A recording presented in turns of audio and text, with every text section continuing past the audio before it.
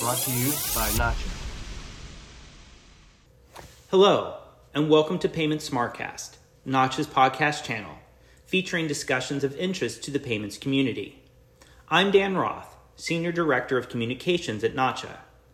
Nacha just released the 11th edition of the ACH Compliance Manual, which is available both in the Nacha store and can be purchased through your local payments association.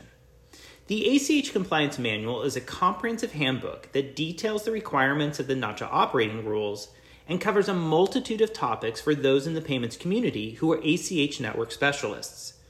It is an invaluable tool for anyone studying for the AAP or APRP exams and for those preparing for ACH annual audits or examinations by regulatory agencies. I am pleased that both Danita Tyrrell and Annette Brown are joining us today on the Payment Smartcast to discuss the updated compliance manual. Danita is the Senior Director of ACH Network Rules Development and Technical Support at Nacha, and led the efforts within the Nacha team to update the latest edition of the ACH Compliance Manual. Annette is the Assistant Director of ACH Network Rules at Nacha. Annette not only collaborated on the latest edition of the ACH Compliance Manual, but she also brings decades of experience working in financial institutions where she worked with customers on ACH payments. During this time as an employee of a financial institution, Annette earned both her AAP and APRP accreditations. So Danita, welcome back to Nacha's Payment Smartcast. It's great to have you back this year. And first of all, I just want to start with just very high level. Tell us about the compliance manual, what's in it, how is it different from other Nacha publications, and specifically the Nacha operating rules. Dan, thanks for having me back. The Compliance Manual is a unique publication amongst those that we offer because it is one place that compiles a lot of data that individuals can use in their day-to-day life at the financial institution. Sort of like an instruction manual almost for how you would go about handling certain situations. I think it is an imperative piece of equipment, if you will, in your toolkit. If you are in operations, if you are preparing for any of the accreditation exams, it's really a how-to. So it's very different from the guidelines. Say, for example, the Nacha operating guidelines provides what we like to consider the equivalent of the Reg E staff commentary. Tells you an expansion of the rules and how to implement the rules, but it's very broad, covers a lot of topics. The compliance manual is skinny down, right, to those essential elements I think somebody would need to know. I think it's a great companion to the rules and guidelines for that reason, kind of really focuses you on what you need to concentrate on in the operations area. You know, when we last did this, I think it was in 21, we do the publication early in the year. And in that case, in 2021, we had a pretty substantial set of rules changes that went in.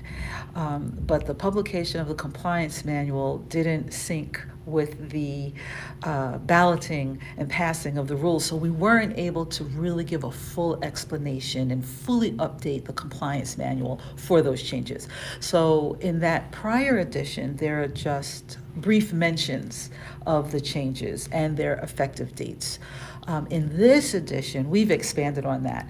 There are several rules changes that were part of that package, updates to authorizations, updates to reversals, updates to the limitation on warranty. So a lot of things were just briefly mentioned. We've expanded on them in this edition. So if you have the 10th edition, you're really going to want to get the 11th edition to make sure that you're up to date. Absolutely. You're going to need it because some of the stuff has been outdated. And also, in addition to those changes we had in 2021, we also had a couple of changes in 2022 that weren't included. And those were concerned micro entries and changes to the third-party sender rules. So you really need this current edition to be updated. So Danita, I'm hoping that you can take us behind the scenes a little bit of the writing of the compliance manual and tell us a little bit about who's involved, what's the process, and how do you work to create the final product? Sure. All of the documents or publications that we work on, they're a collaborative process, right? So it's the rules department. We also pull in our general counsel. So us with the general counsel, we'll pull it together to review the document first. We go through it chapter by chapter because there are some things that are global changes. We may be referring to something differently, but there are also those rules changes that we need to incorporate. So we'll go through each chapter, we'll see what changes need to be made. We then assign chapters to members of the rules department. That would be Annette here, along with Carrie Conahan and myself. We'll each take some set of chapters and we'll work through them. Once we do a first pass, then we trade them off. Take a look, you see, did I get it right? We've got questions in the margins. Let us know what you think. I wasn't sure about this, that sort of thing. So it really is a collaborative effort. Once we're done, we put it back together so that the formatters can put it in the order that we need. Then our publications manager, Denise Foley, does a great job working with our formatter to pull that together. And then we have a series of rounds, right? Did they get it right? Did they understand what we meant? Again, a series of reviews to make sure it is in tip-top shape before we send it to the publisher. Well, you've talked a lot about the team that is involved in making this, and obviously Annette is an important part of that team. So first of all, Annette, welcome to Nacha's Payment Smartcast. I really appreciate you taking the time to be here. You are the Assistant Director of ACH Rules for Nacha, but I'm hoping you can start off by telling us just a little bit about your journey to coming to the Nacha team. Thanks, Dan. Yes, I had worked in FIs for over 32 years, more recently at a credit union for over 28, and I had gone to the Payments Institute many times over the years and met many people, network staff, and I had earned my AAP in 2001 and then my APRP in 2019. So I had a lot of exposure with Nacha, with the rules. I was the self-appointed rules geek at the credit union. And then we also used, obviously, a lot of the publications other than the rules, especially when I was studying for both accreditation exams. So congratulations that you've passed the AAP and the APRP, and those are obviously very significant accomplishments. Take us back to where you were in your career, and why did you decide to sit for the AAP exam, and what role did the compliance manual play in your test preparation? Well, first of all, back then it was, I felt important for my financial institution to have an AAP on staff because at the time we didn't have any. So 3 of us had actually studied and took the exam at the same time and all passed. Back then, it was our Payments Association. We had the rules book. They supplied additional publications, one of which, of course, was the compliance manual. And it made it a lot easier to focus, or potentially with the references in the compliance manual, find which section of the rules that if you needed more information on that particular chapter or topic. And that just made the studies more focused, when you may not have a lot of time to study because you have your full-time job to do as well, and all of those responsibilities, on top of not having the time in the evenings maybe to study because you have a family, which at the time I had 1 child and he was a toddler, so not a lot of study time. So you really needed to be able to focus that energy where it was most needed. And so you passed the AAP exam, so congratulations. And then you decided to sit for the APRP exam. So tell us a little bit about what made you decide to take the exam, and then how did you utilize the compliance manual in your preparation for the exam? Okay, thanks, Dan.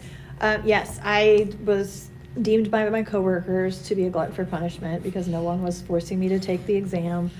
It was a second year on a new accreditation, but I think I just needed a challenge at that point because while I was wearing so many more hats and so many more responsibilities in my day-to-day job, it wasn't as challenging anymore.